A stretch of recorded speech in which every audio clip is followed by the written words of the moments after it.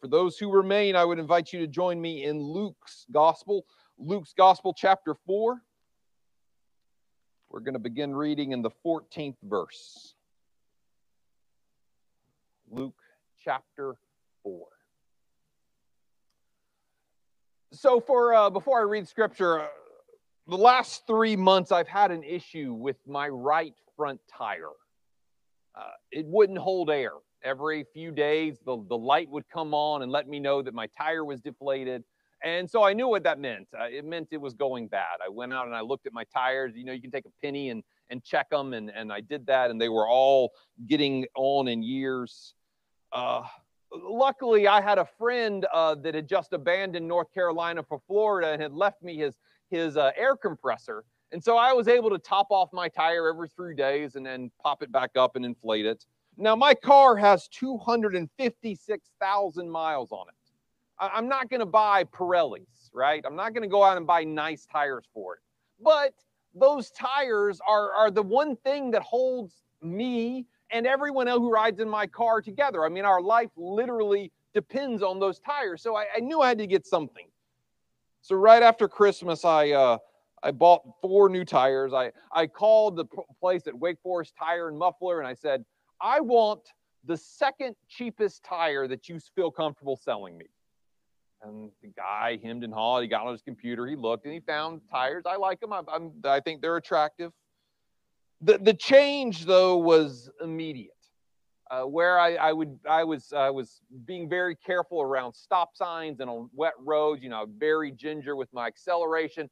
After I got new tires, I'm just peeling out and I'm flooring it. I mean, there's traction and there's grip. My confidence goes up.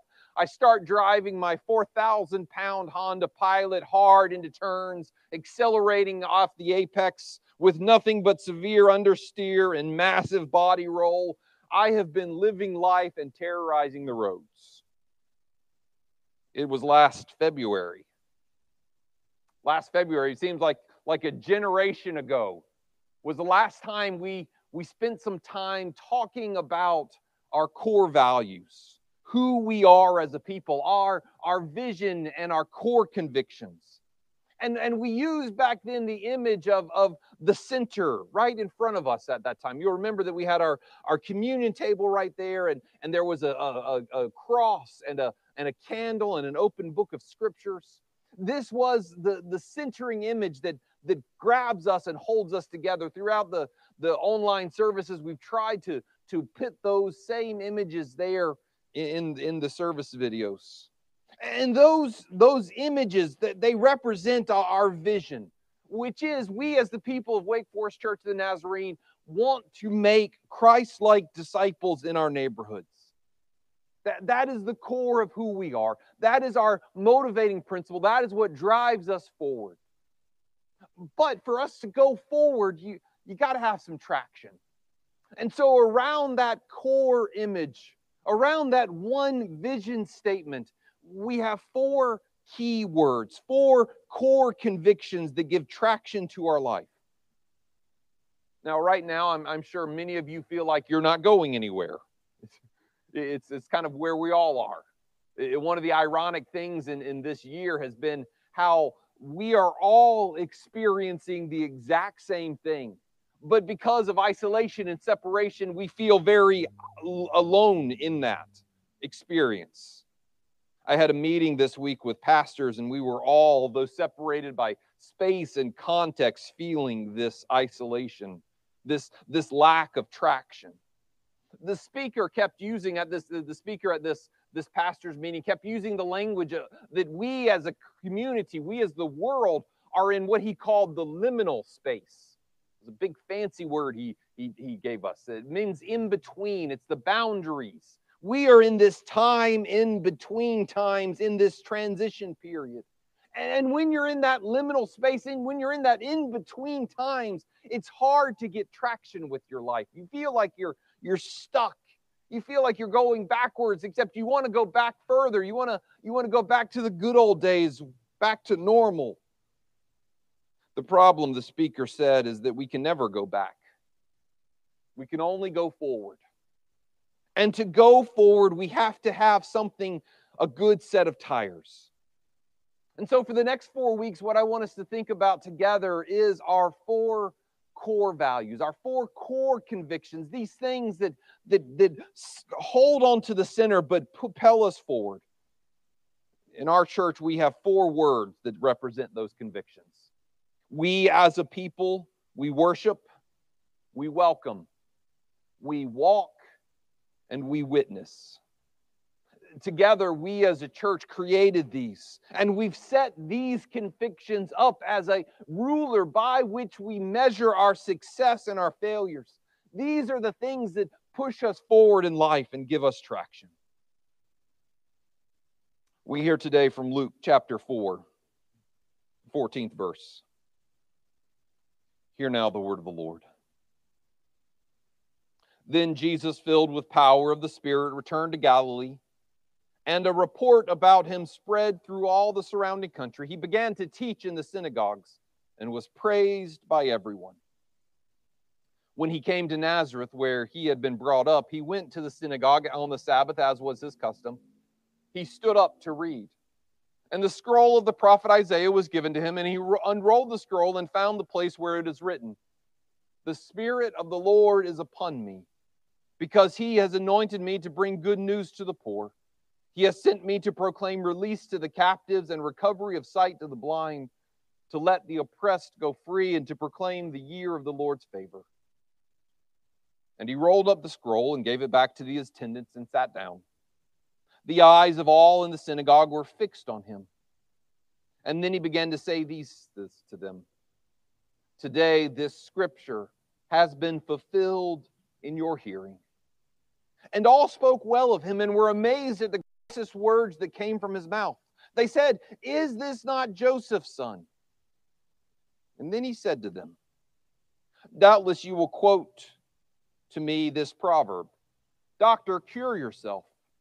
And you will say, 'Do here also in your hometown the things we have heard you did in Capernaum.'" And he said to them, "Truly I tell you, no prophet is accepted in his hometown.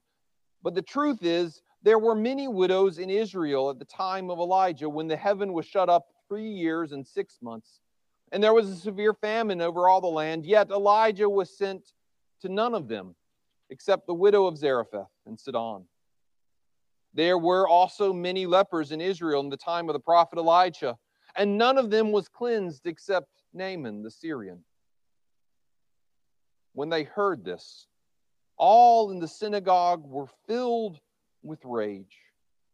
They got up and drove him out of the town and led him to the brow of a hill on which their town was built, so that they might hurl him off the cliff.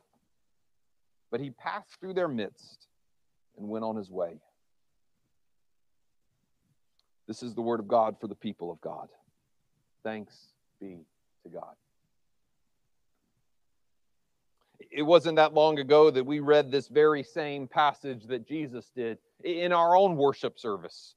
Separated by time and culture and language, we gathered around the same book, the same scroll that was handed to Jesus. It was December 12th, actually. And in that service, as we read from the prophet Isaiah, we talked about in pretty good detail all of the promise and problem of Jubilee. This celebration when the year of the Lord's favor is proclaimed, and debts are forgiven, and prisoners are released, and land is returned. And it was great news for the landless and the prisoners and the debtors. But it wasn't so much good news for those who were rich and powerful, the guards and the mortgage brokers and the lenders. For them, Jubilee was a problem. Today in Luke's story, he tells us of Jesus preaching from this same passage. Jesus exposes a slightly different problem. For after Jesus reads these words from the powerful text that sparks hope and electrifies the imagination, he sits down and before all of their ears, he says, "These words are fulfilled in your presence. Jubilee has come." This is happening now. And everyone starts losing their minds. They cannot believe that Joseph's boy is bringing them this message. Hope is electrifying them, and they are besides themselves. The beauty and eloquence of his words. And then Jesus keeps talking. I had the privilege one time of teaching a preaching course. I know it was the blind leading the blind. But I think my second rule that I ever told those students was, the one thing you have to do is when you get the audience, when the congregation is in the palm of your hands, you got to stop talking. No matter what you do, once you get them there, you stop talking. Jesus keeps going. He keeps sermonizing. He tells them a couple of stories that they would have known. The doctor, heal thyself, was a very common proverb spoken about. The stories of Elijah and Elisha going outside of Israel to bring healing and hope would have been told to everyone since their days in early Sabbath school. There were no surprises in the content. It was the context that messed everyone else.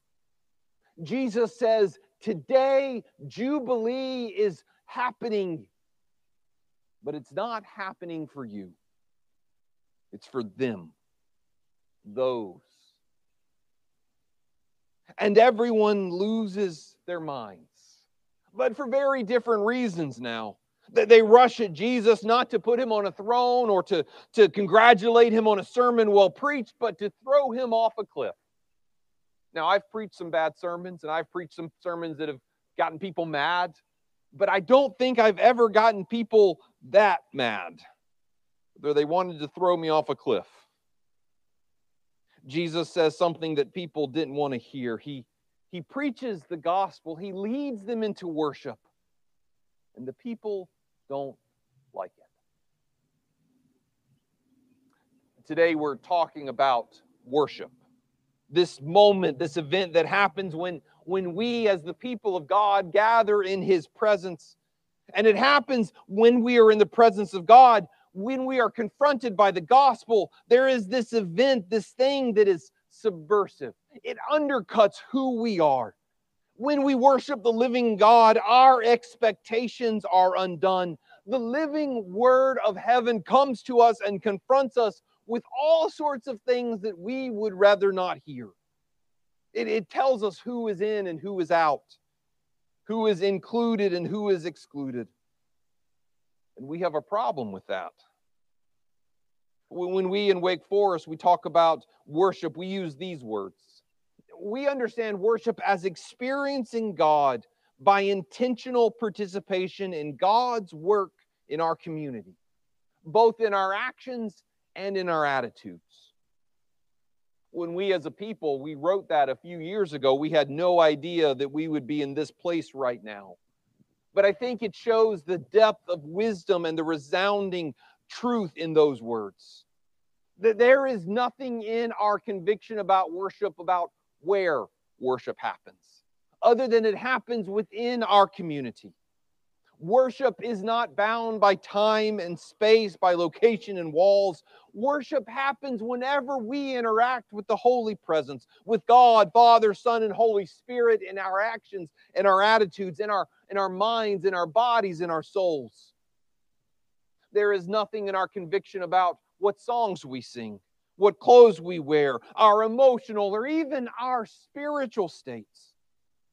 I would have loved, when we were drafting this conviction, to go further. I would have much preferred if we had enunciated our preference and our conviction about doctrinal purity, or allowing us to say that we are only going to worship in something that it conforms with my aesthetic sensibilities. You know, we could have added a little subnote about how we should only sing in Latin the way God speaks. Gloria Patri et Filio et Spiritus Sancto. That's some plain song chant thrown in there. But we didn't. The church together is wiser than the pastor by himself. When we experience God by participating intentionally in what God is doing, that experience comes to us and it starts to be subversive. It starts to undo us and undercuts us. It causes our worlds to expand and our walls to collapse. It calls into question the place we're living. Worship is a disruptive thing. I think Annie Dillard has one of the best descriptions, to paraphrase. She says, we make this grave mistake when we show up to church with our frilly little hats and our nice suits. What we should do is wear flak jackets and bomber helmets. Because if the holy God that we call upon actually shows up, the roof would get torn off. Now, that's not so much a problem in our current setting. This disruptive moment of worship, it starts not just with our buildings and our community, but it starts within us. In Romans 12, Paul likens worship to being a living sacrifice. We are, all of us here and online, those who are gathered together in spirit, we are holistic creatures. We are soul and spirit and mind and emotion and body. And when we come into the presence of the living God, we bring all of that with us. There is no dichotomy between our spirit and our emotions and our bodies. In this spectrum, some of us lean certain ways. Some of us are more emotionally centered, and we bring God our emotions and we worship with Him. Some of us are more mind focus. We live there in our intellect and we worship God in that ways. And so we need to be generous in accepting those who are more emotional, those who are more intellectual. I don't want to say intellectual because that sounds bad, but some people who are more mind focused or people who are more heart focused. God calls us to bring our whole selves, both our actions and our attitudes. Karl Barth links this spiritual and physical worship in Romans with the notion of sanctification, as Raymond already talked about today. In a sacrifice, what you do is you set aside your gift, your offering, your animal to be completely used by God. That's what we do when we ask God to do for us, when we present our lives before God's sanctifying grace. We say, God, I am yours. Come and fill me and use me. Do with me as you would choose. That's a position, a posture that God is calling us to have in worship. We are to sacrifice, to set apart this time, this energy, this purpose. We give ourselves completely over to God. In a world and in a society that demands that you squeeze productivity out of every moment, we say that what we're going to do is we're going to set aside this time. We're going to sanctify this time. We're going to sacrifice it for nothing else other than the worship of God. The other thing that we do other than sacrificing and sanctifying this effort and this activity, when we worship God, we give over control. Back in the day, you would present your sacrifice on the altar and you would hope that God would accept it. Many of us know the story of Cain and Abel, the very first children, Adam and Eve's children, that Cain and Abel. Cain is the farmer. Abel is the shepherd. And they both bring their offerings to God, but God accepts only one. And so too, when we gather for worship, we do a lot of planning beforehand. We have teams and set up and we think through things. Our song leaders prepare and our graphic artists, they work. And we all spend time getting ready for worship. We pray and we plan and we study and we talk and we discuss and we practice. And then we come together and we do this thing. But once we actually engage, once we kind of start with the worship service, it's outside of our control. It's outdone in the hope that God will take it, that God will find this thing we do acceptable, that God will show up and do something.